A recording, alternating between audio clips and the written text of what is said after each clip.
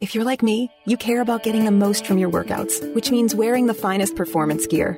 You know, fabric that dries quickly and has superior moisture-wicking properties. Fabric so soft and comfortable you could, well, curl up and sleep in it. Introducing Sheex, spelled S-H-E-E-X, the world's first performance bedding line. Sheex began when two former elite athletes and coaches had an aha moment, combining everything we love about quality performance fabric with everything we love about comfortable, irresistible bedding. Unlike traditional sheets that trap heat, Sheex are breathable, so you aren't constantly waking up to throw off covers or add a blanket. So you sleep deeper, longer, and better. And Sheex bedding looks as good as it feels. Colors and styles that can match any decor at a price that will pleasantly surprise you. And right now, you can try Sheex for 30 nights risk-free. Just go to sleepcoolnow.com. Use promo code 1212 and get $40 off any sheet set. That's sleepcoolnow.com, promo code 1212. Sleepcoolnow.com, 1212.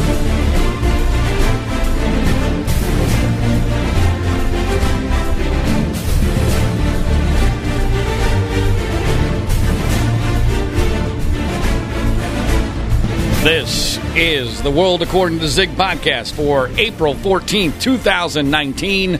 My name is John Ziegler. I'm the host of this show where you can still get the truth about the news of the day from a conservative perspective in this world turned totally upside down. It has been a big week for the Ziegler family. We celebrated the second birthday of my 2-year-old daughter, Diana. That was a lot of fun. Grace Ziegler, she learned how to ride a bike. So that was belated because she, a couple of years ago, witnessed a friend of hers on a bike, literally right after she gets her bike, like in the first couple of days, a friend of hers who's also riding a bike breaks her arm right in front of her. So that put a huge block on whether or not Grace was going to learn. But she finally did learn to ride a bike this week. And for Daddy Ziegler, this week is a national holiday for me. It's the most important holiday of the year, which is the Masters Golf Tournament. And I am doing this podcast under a bit of protest. We're doing it earlier than we normally would. This is not the way that I would have preferred to have it done, but anything that can go wrong in John Ziegler's life will go wrong. So we're doing it early on Sunday, right in the middle of the Masters, which was not supposed to happen because the Masters Golf Tournament is supposed to be played on Sunday afternoons forever and ever and ever in the history of the tournament. That's when it finishes up. We were going to do today's podcast early so that I could get back and watch it. This was even before I had any idea that Tiger Woods might be creating the biggest history of his entire career by winning what would likely be his final major championship. But then Mother Nature took over, and for the first time in history, they have moved the final round of the Masters to early in the morning. So I'm doing this podcast right in the middle of the final round of the Masters.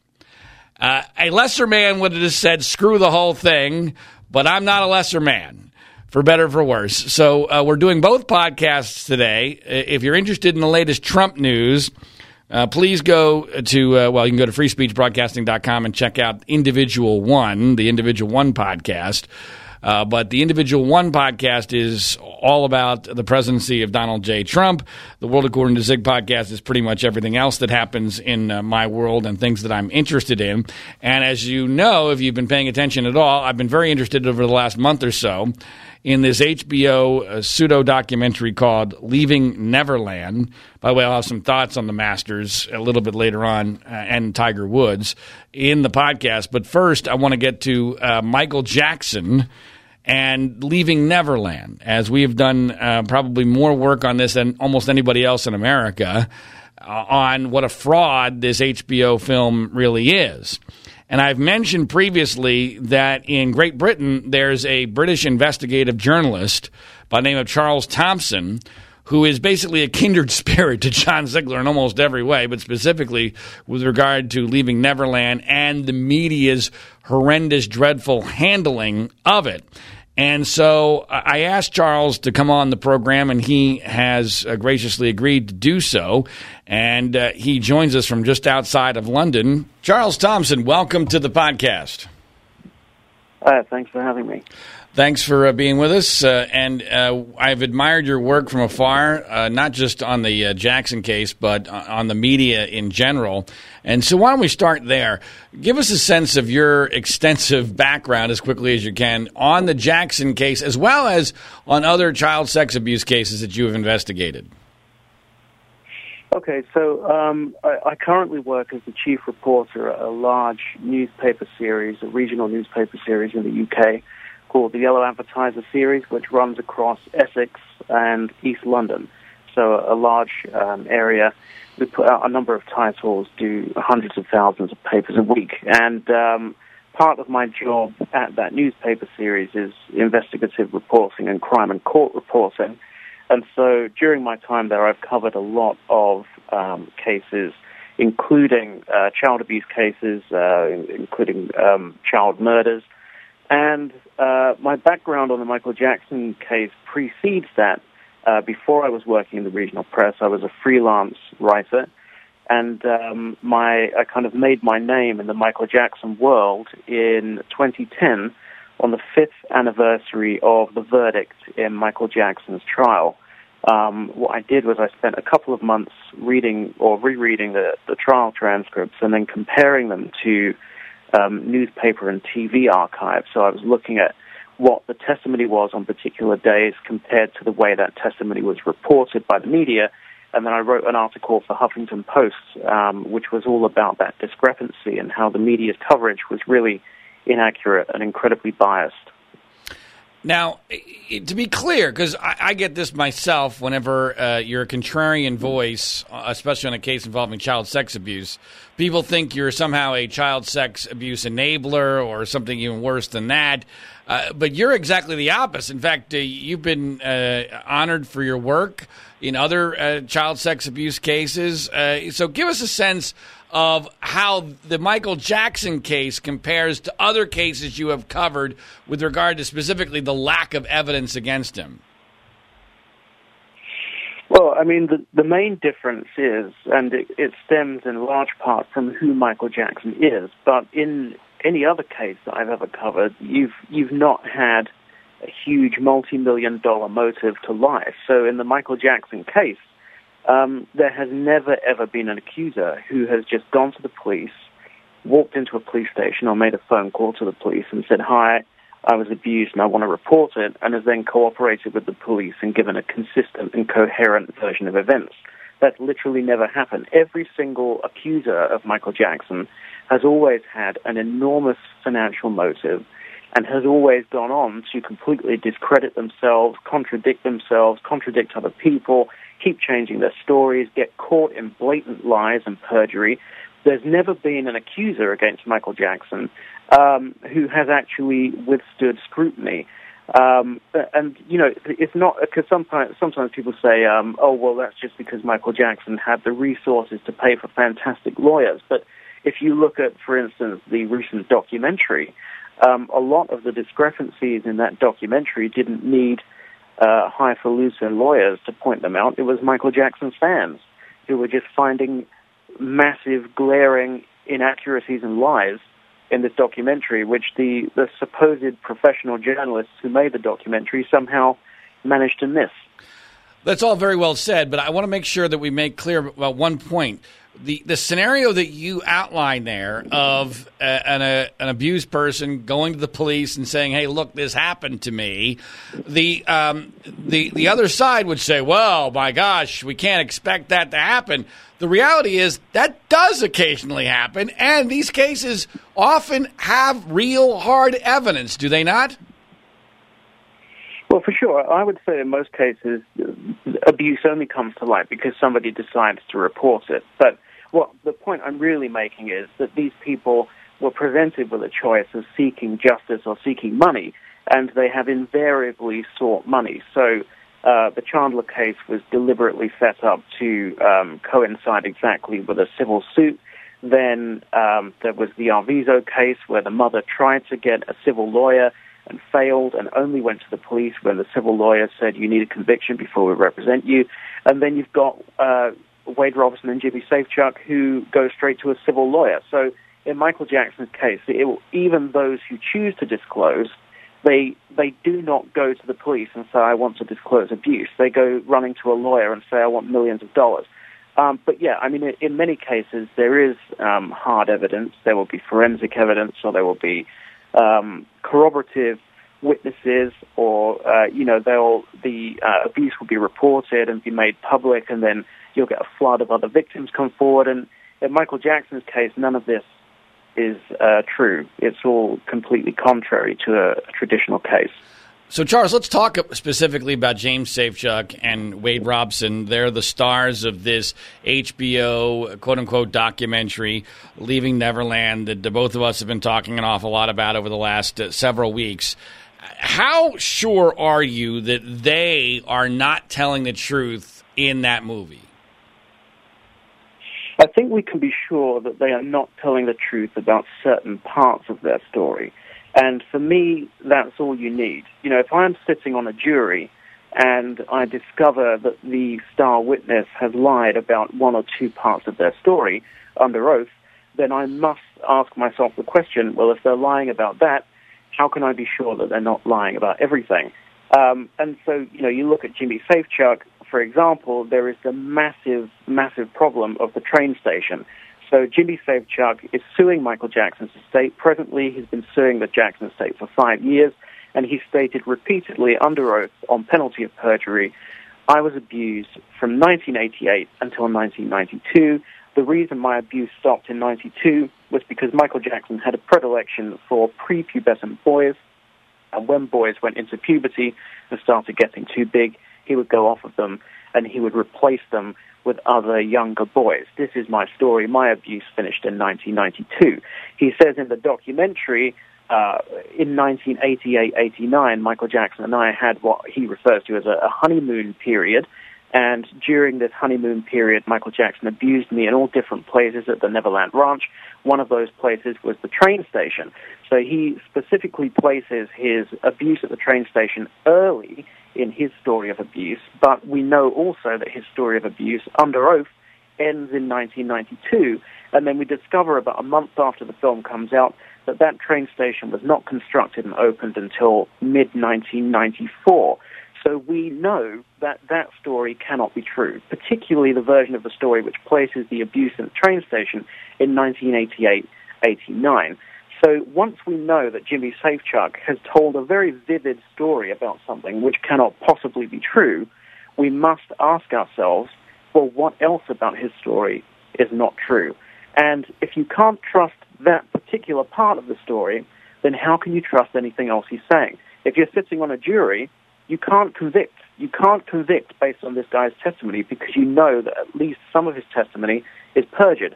So this is a catastrophic problem. And you've got Oprah Winfrey this week on TV saying, basically dismissing a 6-year discrepancy in the timeline where he's saying it happened in 88, 89, and we know that it can't have happened, if it ever did happen, until at least mid-1994.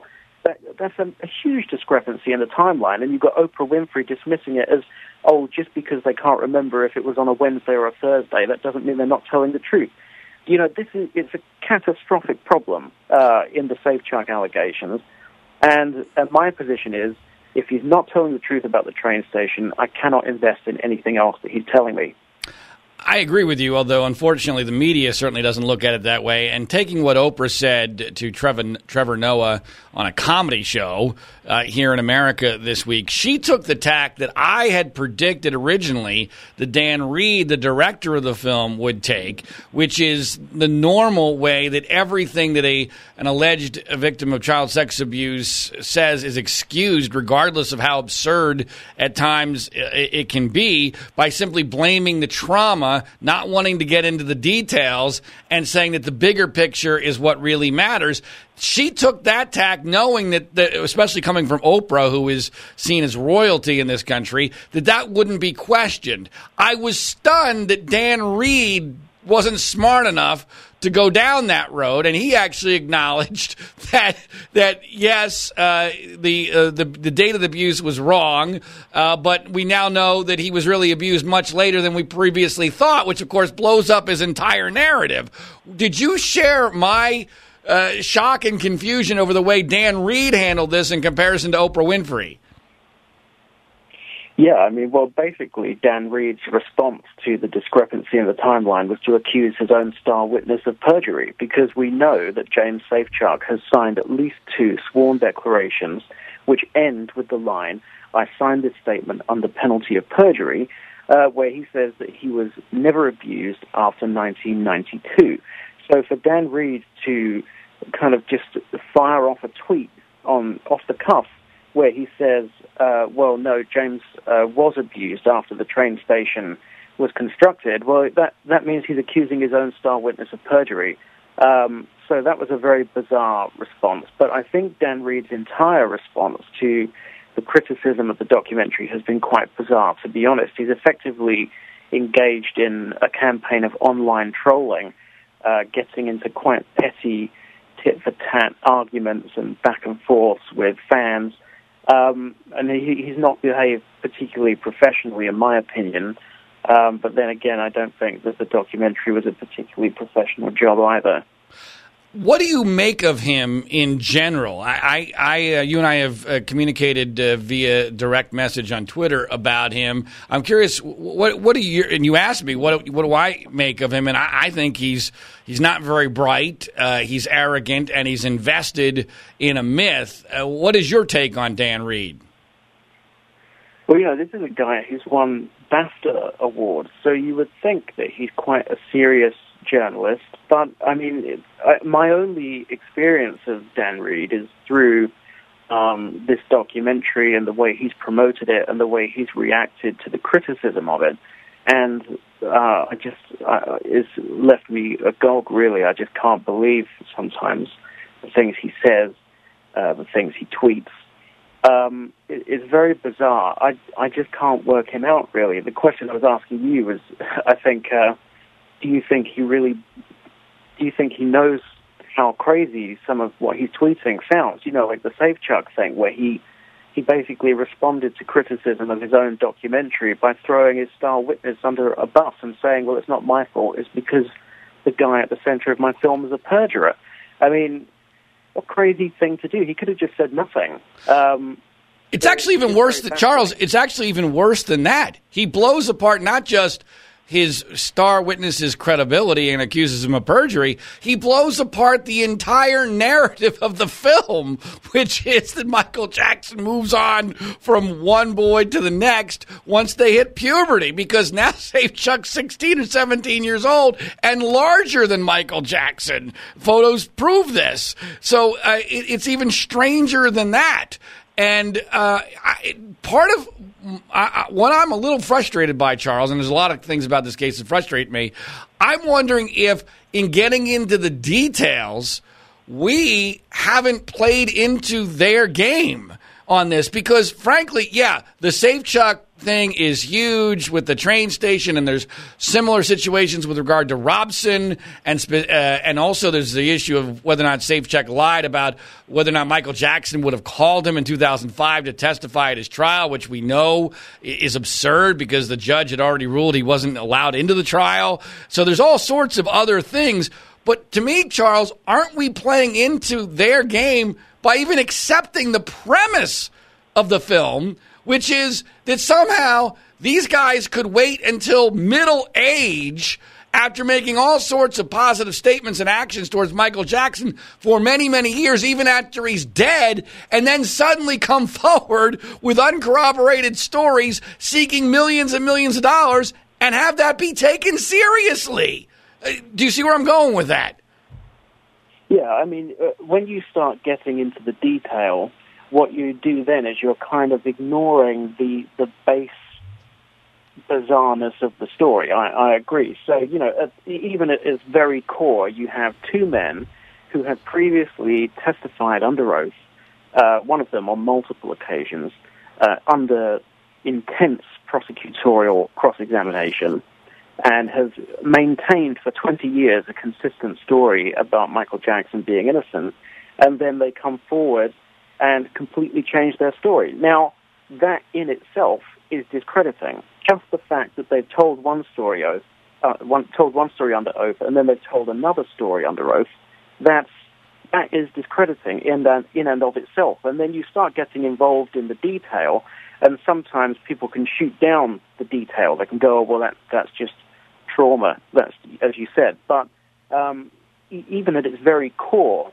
this is an essentially not believable story, that these two guys would consistently insist that Michael Jackson was innocent, and then suddenly would only remember that he was actually guilty after all when they both hit financial problems and decide they want to sue his estate. That in and of itself is discrediting.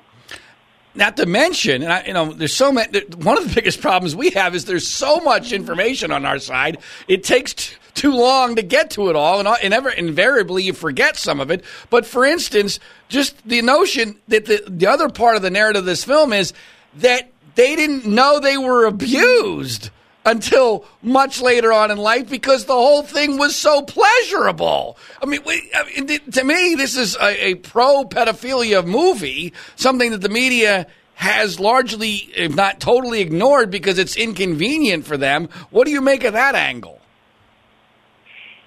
Certainly, as somebody that works with abuse victims and who is currently in the middle of a years-long historic abuse investigation, I have been very disturbed by some of the comments that Dan Reed has made in interviews. Even within the documentary, for example, he prompts Wade Robson to describe himself as Michael Jackson's lover. And using words like lover is not helpful when you're talking about abuse. He talks about the boys having sex with Michael Jackson. He talks about them being involved in a pleasurable, romantic, emotionally and sexually fulfilling relationship. He gave an interview to the LA Times where he said words to the effect of, the truth is, and we need to just accept it, that a 10-year-old boy was involved in an emotionally and sexually fulfilling relationship with an adult man, and he enjoyed it. Now, that is an extremely bizarre thing to say, and I was quite alarmed and disturbed by that. It kind of has, it kind of reminds me a little bit of the Victor Gutierrez book from the 90s, Michael Jackson Was My Lover, which had a thank you in the back to Nambla. It has been disturbing, some of the language which has been used. I think that is something which has been somewhat overlooked. And one thing that was bizarre was the Barbra Streisand comments, which were outrageous. Her comments were completely outrageous, but they really did not differ particularly from some things that Dan Reed has said. Correct. Essentially, she was saying the same thing, which was that the kids enjoyed the relationship and they wanted to be there and they were having fun and they were fulfilled by it. So it's kind of bizarre to go bananas at Barbra Streisand. Right. When Dan Reed is saying the same thing. No, and I said that at the time, and it's also important to point out, both of these guys are exceedingly heterosexual, which any heterosexual man will tell you that regardless of what age it is, that whole concept is just impossible. And not to mention, exceedingly disturbing, as you already described it. Along those lines, I'm not sure you're aware of this because I wasn't aware of it until yesterday.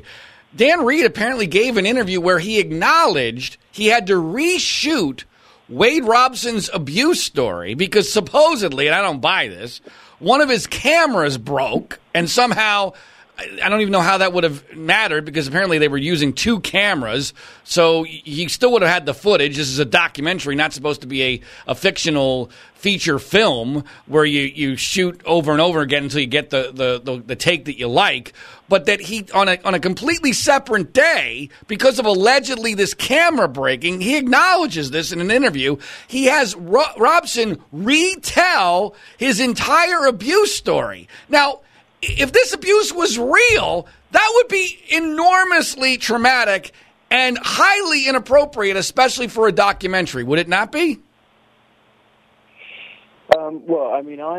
I've dealt extensively over the last few years with abuse survivors, and I know that from my own experience that getting them to talk about what happened to them is, in my experience, always extremely challenging.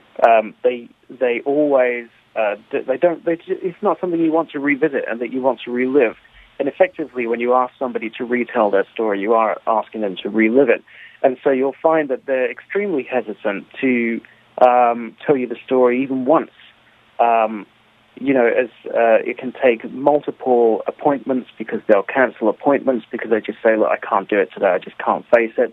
And so, it is strange to me that you could ask somebody to do it twice in a row.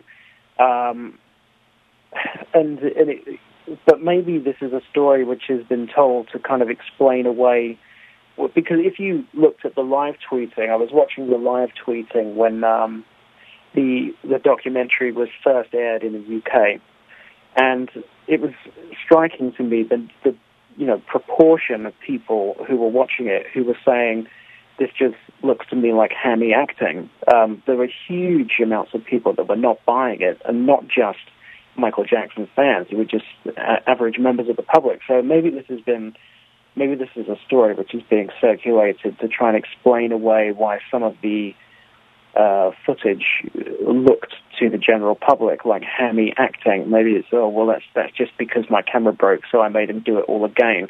But yeah, I mean, it's not my experience that you can typically get an abuse survivor to sit down in front of a camera for 8 hours, 2 days in a row and tell the same story. They just don't. Maybe it's true. It's obviously possible, but it does not chime with my own experience.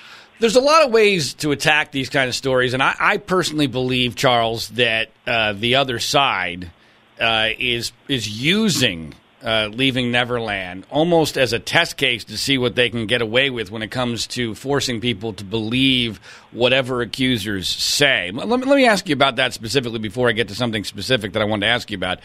What do you make of that theory that I'm not even sure Oprah Winfrey really believes these guys are telling the truth, but she believes in the issue, the larger issue, so strongly that she believes that if these guys are believed, then it will make sure that everyone in the future must be believed, because if you believe these guys, you will believe anyone. And that's what they see Robson and Safechuck as effectively doing something for the greater good, even though they might be lying, that they're doing something for the greater good of believing all sex abuse victims, because if their story is believed, everyone's believed, and it's impossible to discredit anyone. What do you make of that?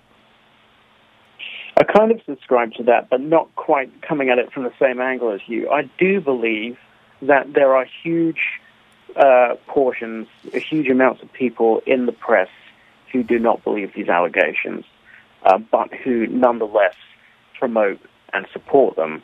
I don't necessarily think they're doing it because they have a personal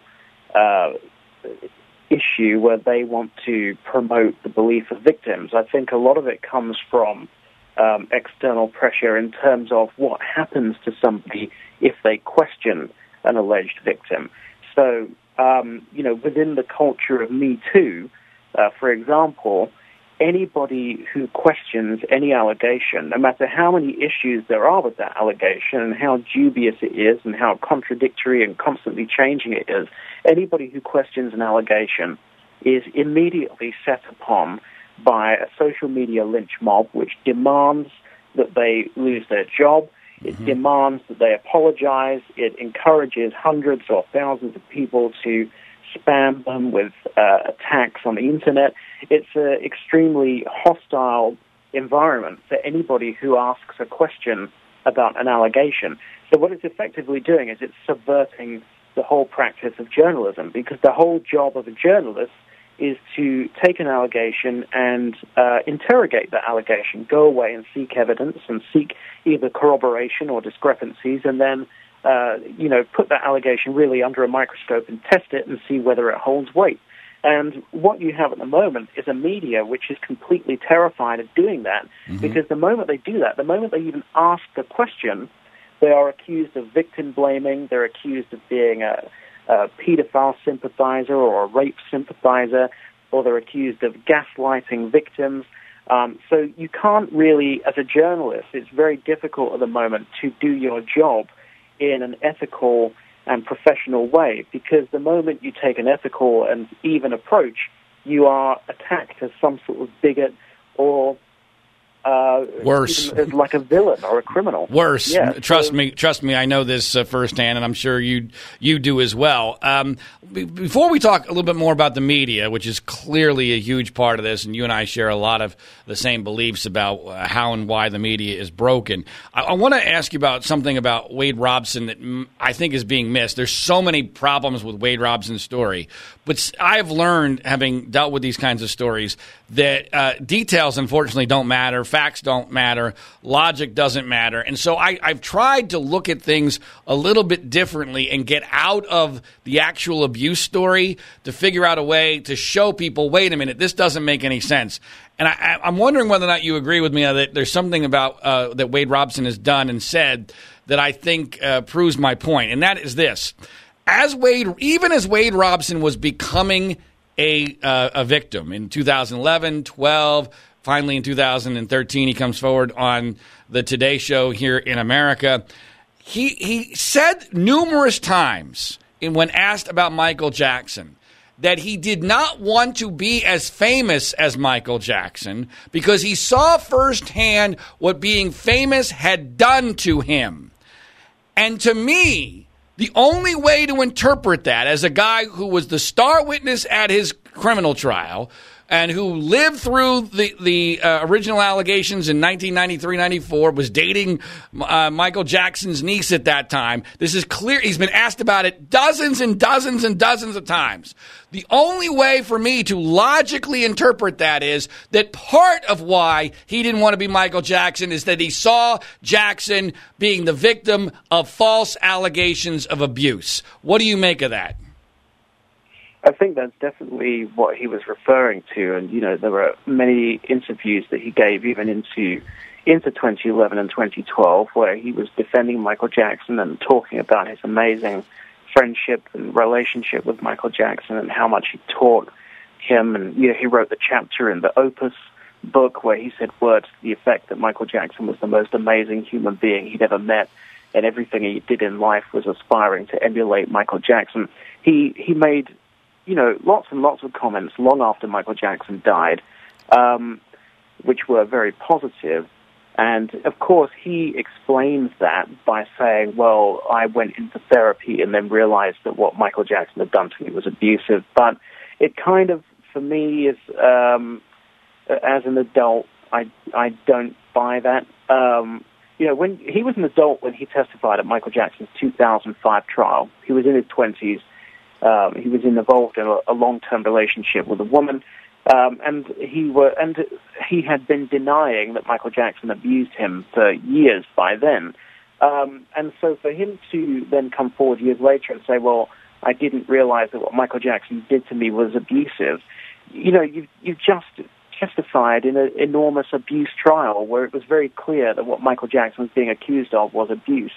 To kind of claim, I was in my mid-20s and an adult and I didn't know what abuse was. I didn't know that a man in his 30s anally raping a child was abuse. I mean, that doesn't hold weight. That's nonsense.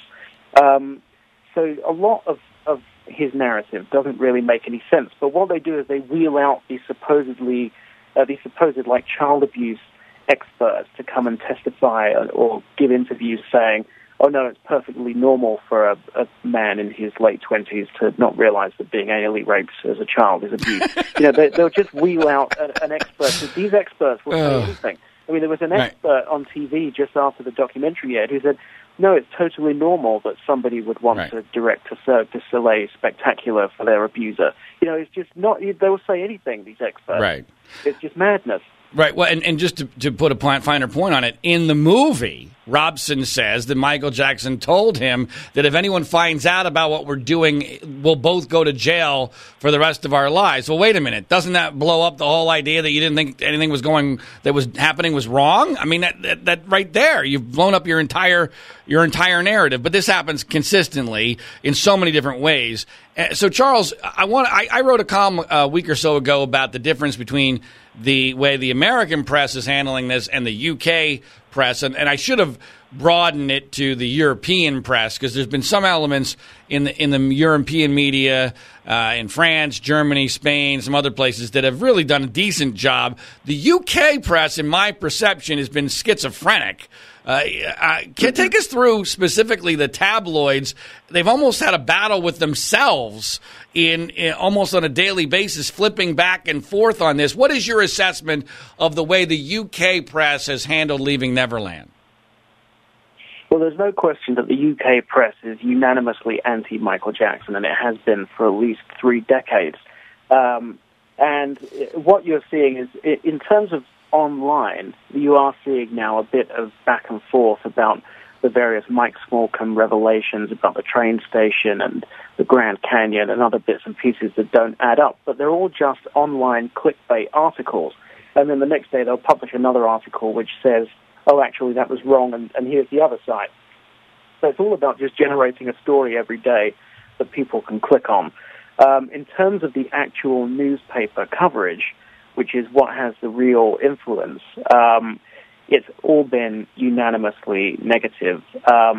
The Sun, in particular, was publishing completely fabricated stories about FBI files and various other things, stories that were discredited a decade or more ago. It's just been ridiculous, really, the UK press response. But the UK press has a decades-long attitude against Michael Jackson. I mean, I told a story the other week on another show about, just by complete coincidence, I was in a radio station about a month ago, and I was talking about the Michael Jackson case, and on my way out, the receptionist at the radio station told me that she'd used to be the archivist at the Today newspaper, which was a Rupert Murdoch-owned newspaper in the UK in the 1980s and 90s. And she told me that it was acknowledged within the newspaper by the journalists that they had a brief from the top that they were to smear Michael Jackson if they could on a daily basis. They wanted an anti-Michael Jackson story in the newspaper every single day because it sold newspapers and it was scandal and it was profitable. And then, as I told that story on a different show, the lady that was on the show with me said, that's funny because I knew somebody that worked at another newspaper in the UK and they told me the exact same thing. And they would particularly use fictitious Michael Jackson stories if there was some negative political story that they were trying to bury. Firsthand, in 2006, I was at the World Music Awards in London, where Michael Jackson made, he gave his last ever public performance at that award ceremony. And I've seen everybody. I've seen Prince, I've seen Madonna, Stevie Wonder, George Michael, Rolling Stones, you name it. I have never, ever witnessed an artist provoke the response that Michael Jackson provoked that night at the World Music Awards. The next day, the press unanimously in Britain, reported that he'd been booed off stage. It was fictitious. It was absolutely fictitious. He was not only not booed off stage, he stood on stage after his performance for several minutes because the crowd was screaming so loudly. All he was doing was just standing there soaking up the applause. The story was 100% fictitious, and yet every single newspaper in the UK ran it. It was really disturbing. It almost put me off of going into journalism, actually, because I was only about 18 at the time, and I was just watching and thinking, how the hell has that happened? How can that happen, that every newspaper in the UK can jointly run a story which I know to be fictitious? And so there is almost a conspiratorial attitude within the press, particularly in the UK, towards Michael Jackson. It's like a top-down agreement. But it's not really a conspiracy in that it's a conspiracy of self-interest. At least that's my perception of why the media is broken. And let's broaden this a little bit. Obviously Jackson is the context here, but you and I both believe that the news media is broken, and I believe it's largely because the coin of the realm is no longer truth. It's popularity and what sells. Do you agree with that? Yeah, well, I think what's happened is the media has undergone a transformation out of necessity rather than out of choice because the Internet is destroying its business model. So correct. The Internet has created essentially an age of entitlement where everybody wants access to everything and they want it for free. So they don't want to go out and buy a DVD. They want to stream the movie for free. They don't want to go out and buy an album. They want to stream the album for free. They don't want to go out and buy a newspaper because they just want to go on Google News and read all the news for free. So the number of people that pay for their media drops every single year. And what that does is it, in turn, it means that the advertising in the media is also worth less because they're selling fewer copies. So you've got both sales revenue and ad revenue are decreasing year on year, particularly in the print industry. So newspapers are making cutbacks every single year. The number of journalists is dropping constantly because they can't afford to pay them. And so you're watching what was once a very well-resourced investigative industry now being reduced so badly, and the staff numbers being cut so badly that they can't really do their job anymore. You know, a journalist at a national newspaper in the 1980s could have gone weeks without publishing a story because they would just be working on a story, right, and then when it was finished, they'd bring it to the editor. Now that same journalist would be expected to write 10 stories a day for the website, and you can't do that and write them properly at the same time. Correct. You can only churn out that many stories if you're not doing your job properly. So the media has been defunded to the point where it's basically incapable of performing its job properly. Amen. Wow, that is said better than I ever could have said it, and 100% accurate. And if it's true in the UK, it's probably even worse here in the United States. Last question for you, Charles. On this Jackson story, where do you think this goes from here, and how much damage do you think will ultimately be done by Leaving Neverland? I think the damage has been very limited. You've obviously seen a few negative consequences, like there was the fashion line that said that they're going to remove Michael Jackson influences. There was The Simpsons, who removed their Michael Jackson episode from syndication, which was a very strange and ridiculous response. But the majority, I mean, you've seen a handful of radio stations pull him off the air, but not many. The majority are still playing him. I'm out in public in London most weeks, and I hear his music playing in shops. I see people performing to his music in the street still. So I think the damage has been very limited, actually. His streams have gone up online.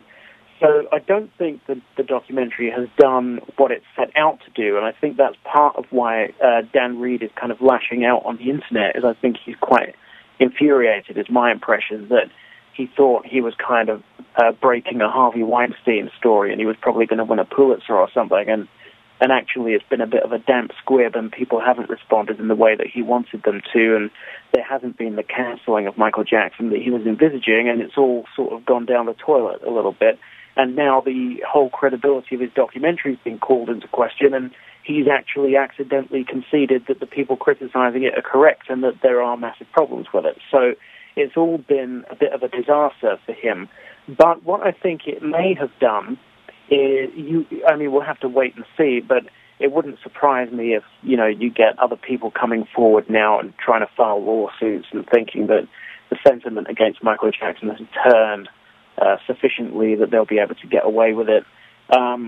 We'll just have to wait and see, really. But I think that the impact of the documentary, as we sit here today, has been probably 5% of what Dan Reed thought it was going to be, and I think he's really angry about it. Well, that's some good news, and on that, that's a place that was probably a good spot for us to end. Charles, thanks so much for your great work on this. Please make sure that you keep in touch, as I'm sure there'll be other things that will be learned about the film, and we really appreciate that there is a kindred spirit for John Ziegler in the UK. Thanks for having me. All right, thanks, Charles. Take care. Cheers. Much thanks to Charles Thompson for his thoughts on all of this, which I think are really profound and important. And I love the fact that he's fairly optimistic about the fact that the documentary has not had the impact that he had hoped. I'm generally a pessimist, so I'm always waiting for the other shoe to drop, and I do wonder whether or not long-term there has been far more damage done by this documentary than it deserved. And I think from my perspective, what I'm more concerned about is what's this even going to do to the larger issue of sex abuse cases in general, and whether now it's going to be literally impossible to discredit any case. And I'll be very honest. I mean, look, I hate injustice. I hate unfairness. I think Michael Jackson got a very, very, very raw deal in this film. It's now made me question whether or not he ever did anything that was wrong with children.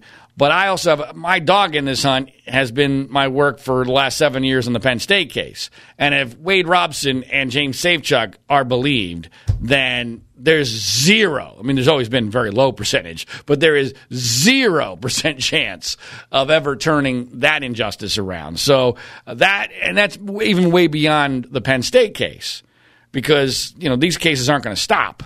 I mean, they're just in the Me Too era, they're going to get more and more prevalent, and there are going to be more and more injustices, especially if these are the new rules. If these are the new rules, look out. This is going to happen consistently, especially when there's money involved. So from a bigger, broader perspective, that's the part of this that really bothers me. I don't want to see Michael Jackson destroyed over something he didn't do, but I also don't want these to be the new rules for evaluating child sex abuse or any kind of abuse allegations. Because if we believe James Safechuck and Wade Robson, and I agree with Charles that a lot of people in the media don't actually believe them, but they don't have the guts to go against them, then anybody will be believed, no matter how ridiculous the claim. Because these claims are the most easily discredited in a logical world that I've ever seen in my life. Now, I did mention that what I would hope to have been doing today was watching the final round of the Masters. And as I speak, the final round is about midway through. I don't even know what the current scoring is. I know that Tiger Woods was even par through about the first 4 holes. And he started this day 2 shots back of Francesco Molinari, who might be the best player in the world right now. He's the defending British Open champion. For those who don't recall or don't know my involvement with the Tiger Woods story, it goes back all the way to about 1994-95, where I predicted very early on in his amateur career that he was going to be the greatest golfer in the modern history of the game, if not the game in the history of the game. And you can argue whether or not it's him or Jack Nicklaus. And I invested an enormous amount of my life, more than the average golf fan, way more than the average golf fan, in Tiger Woods. I created a website just before he exploded in 2000 called TigerWoodsIsGod.com. It got written about all over the world. I was legitimately the biggest Tiger Woods fan on the planet, at least among people who were not completely crazy. Although my wife might disagree with that. My wife might put me in the category of being completely crazy. But he was an enormous portion of my life. I mean, without even getting into all the details, I mean, when he played in the major championship, that was bigger than a holiday for me. And it got me through a lot of very difficult times in my life. And a huge portion of what I was looking forward to in life was his pursuit of Jack Nicklaus's all-time record of 18 professional major championships. And when the scandal hit, I was crushed. A lot of people were crushed, but I was particularly crushed. In fact, my daughter, because she learned this from her mother, Grace Ziegler, who's now almost 7 years old, she learned about Tiger Woods by knowing him as the person who, quote, broke Daddy's heart. That's how she knew Tiger Woods. Because I still to this day have a couple very large framed autographed photos of Tiger in my office. Of course, she wants to know who that is. And her mom told her, that's the man who broke Daddy's heart. And that's probably the best way to describe Tiger Woods to me. He broke my heart. My heart wasn't very large to begin with at the time. This was before we had kids or even married. But whatever I had of a heart was pretty much crushed by that. It wasn't that I was stunned that he was having affairs. It was more just the way that he had handled the whole thing. And then, of course, I believed that his game would never return to the way it was before that, and it has not to this point, and probably never will. But I'm also a forgiving person. And I believe that if someone suffers enough, that they do deserve some sense of redemption and the opportunity for recovery. And he clearly suffered an enormous amount because of the scandal. He lost his marriage. He lost a good portion of his fortune.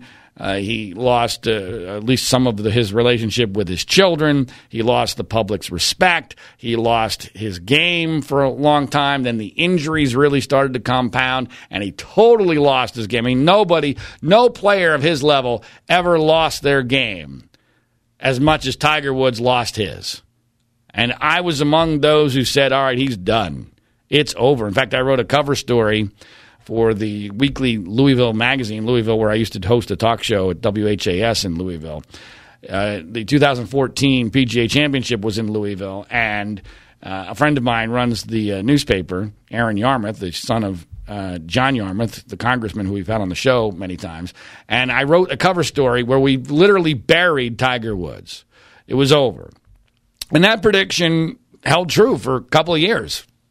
It was over until last year, when, against all odds, Tiger made really what was the most stunning comeback that I have ever witnessed in any realm of sports, of someone of that magnitude going from the total depths of physical, psychological despair to almost reaching the pinnacle of the sport again, where he contends in 2 major championships and he wins the Tour Championship, which is a little bit of a deceiving situation because it's a very limited field, and the Ryder Cup was about to happen, and other guys were not even focused on it, and some people didn't even really focus on winning that tournament. It was a unique situation. It was great that he won it, but it wasn't a major championship by any stretch of the imagination.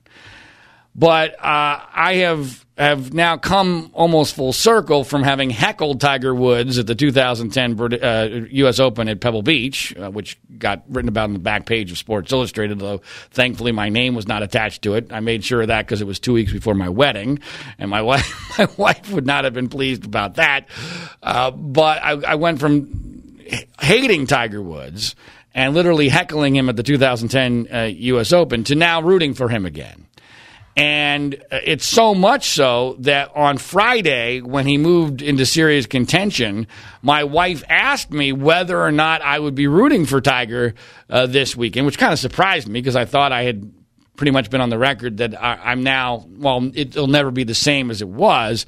I'm now rooting for Tiger and that I've forgiven him. I actually got choked up talking about what it would mean if he won. And my wife was like, "Are you getting choked up? Are you seriously getting choked up? Really? Seriously? That's amazing." She couldn't believe it. And, it's just flat out ridiculous. Well, it is and it isn't. Because in a lot of ways, and I'm hardly alone in this, Tiger Woods is like for my generation of golf fans, and people maybe a little bit older, a little bit younger, I'm 52 years old, he's kind of like our golden child. He was our golden child, and we've watched him grow up, and he exceeded our expectations, which were already ridiculously high, in every possible way. And then it all crashed and burned. And so now, when we thought he was gone forever, he's kind of like the prodigal son. The biblical story of the prodigal son coming back. Now, can he come all the way back and pull off a Jack Nicklaus-like 1986 Masters victory? I have been saying all week long, I don't believe it. It's possible, but I don't believe it. In fact, on last week's podcast, I said he'll contend, he'll make the cut, he'll contend, but he can't win because his driver isn't straight enough and he's not consistent enough on his short putts. And frankly, even though he's, as this moment, in very strong contention in the final round of the Masters, those predictions have been accurate. He missed a lot of short putts. Otherwise, he'd be in the lead.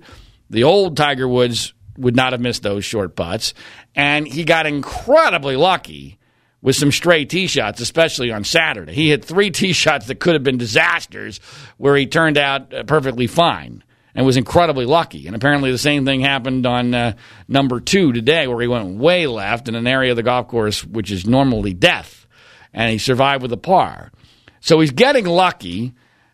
Whether or not that can survive, the crucible of a final round of a Masters against a guy named Molinari who's playing exceedingly well as other players who were just behind him or tied with him, I don't know. I mean, it would be as big or bigger than what was the 1986 Masters title for Jack Nicklaus, which in my view, was the most emotional sporting event of my life. And in the lives of most other golfers. This would probably exceed that because of the fact that Tiger had fallen into such despair and was thought to be gone forever. And then you get this opportunity to see him maybe just one more time do what was always his destiny. Of course, this would even be more special because we saw 14 major championship wins with Tiger Woods as a superhero. This would be his first one as a normal human being. And by the way, a more likable human being, someone who seems a lot happier, seems like a nicer guy. So to win 14 as Superman and then to win one as a much nicer Clark Kent, that would be a hell of a bookend for the most remarkable career, certainly of the modern era of golf. But as of this moment, I'm still not believing. I'm a skeptic through and through, and I just don't think he's going to be able to do it. I think there'll be a blunder, whether it's a short putt or a stray drive, whatever it will be. I think he's going to come up just a bit short. But unfortunately, my life being my life, thankfully I'll be able to put it on DVR. But even the DVR situation is all screwed up. I mean, this is a first world problem. But because this all happened at the very last moment, this is basically like if they took the Super Bowl that was scheduled for 6:30 in the evening, and on less than 24 hours' notice said, "Oh, we're going to put it in the morning." That, of course, would never happen. But they're doing this to try to avoid the thunderstorms, and I have a feeling they might not even be able to pull that off. There's still a chance if the thunderstorms come a little bit earlier, this thing might end up going into Monday, which would really be a tragedy because then they would, they still have a Monday finish. Even though they obliterated the whole essence of the tournament by moving up the tee times. And let's be clear why they did this. This is the part that pisses me off most of all. They did this because of fear of lawsuits. We're living in this bizarre world now where because we have all this amazing technology and they can tell exactly where lightning strikes are, you would think that would give you more freedom to push the envelope, right? Because the guy who's monitoring the lightning strikes will go, well, no, it's still 5 miles away or 10 miles away, and therefore we can keep playing. But it actually works in the exact opposite way. Because they have the technology, they have total vulnerability to lawsuits if someone ends up getting struck by lightning. So now if there's any lightning anywhere close, they're going to have to shut the whole thing down, and they know as soon as they shut it down, when the bad weather comes, they won't be able to play for the rest of the day, and they'll have to finish on a Monday when no one cares and everyone's at work. So that's the core of this. In the old days, before we had the technology, they would never have done this. We would have gone normal, and until someone actually saw lightning, they would have kept playing. But no, we got to be super PC, super safe, and it's all because of fear of lawsuits. And so what could be the greatest day in the modern history of golf, I'm going to be missing live. And even the DVR is going to be a pain in the ass because CBS had no expectation of this happening. So now I've got the final round chopped up in like 8 different half-hour segments of other shows labeled, CBS This Morning and all sorts of other bullshit. So, and one last thought on this. If before this podcast comes out, you hear of a man killing himself in a traffic jam on the 101 in Los Angeles, it's probably me. Just presume, oh my God, Ziegler killed himself because he got stuck in traffic trying to get home to watch the end of the Masters. Because that's the way my life works. There will be some catastrophic traffic event on the 101 coming home after doing the podcast. So bottom line, I hope you've enjoyed this hour because I'm paying for it. And all I ask of you is 2 things. One, share it via social media, Twitter, Facebook, word of mouth, what have you. And number 2, if you're one of those people who sleeps and when you sleep, you use sheets, do yourself a favor and pay attention to this important message. My name is John Ziegler. Our website is freespeechbroadcasting.com. Coffee? Oh, thanks. How did you sleep? Like a baby. I don't want to get out of bed. Ever. These sheets are incredibly soft. What did you say they're called again? Performance bedding by Sheets. Performance bedding? Yeah, they're made from super high-tech performance fabric. They're incredibly breathable, so you're not waking up at night throwing covers off and then an hour later throwing them back on. Huh, no wonder I slept so good. Since I started using Sheets, I sleep like a baby. no more sweaty nights for me. No? Well... Well, I like them because they're soft. They feel like, silk. Performance fabric, huh? Maybe we should... Oh, I don't know. Try them out again? Comfort and performance for better sleep. That's Sheex. S-H-E-E-X. Sheex. Try Sheex for 30 nights risk-free. Go to sleepcoolnow.com. Use promo code 1212 and get $40 off any sheet set. That's sleepcoolnow.com, promo code 1212. Sleepcoolnow.com, 1212.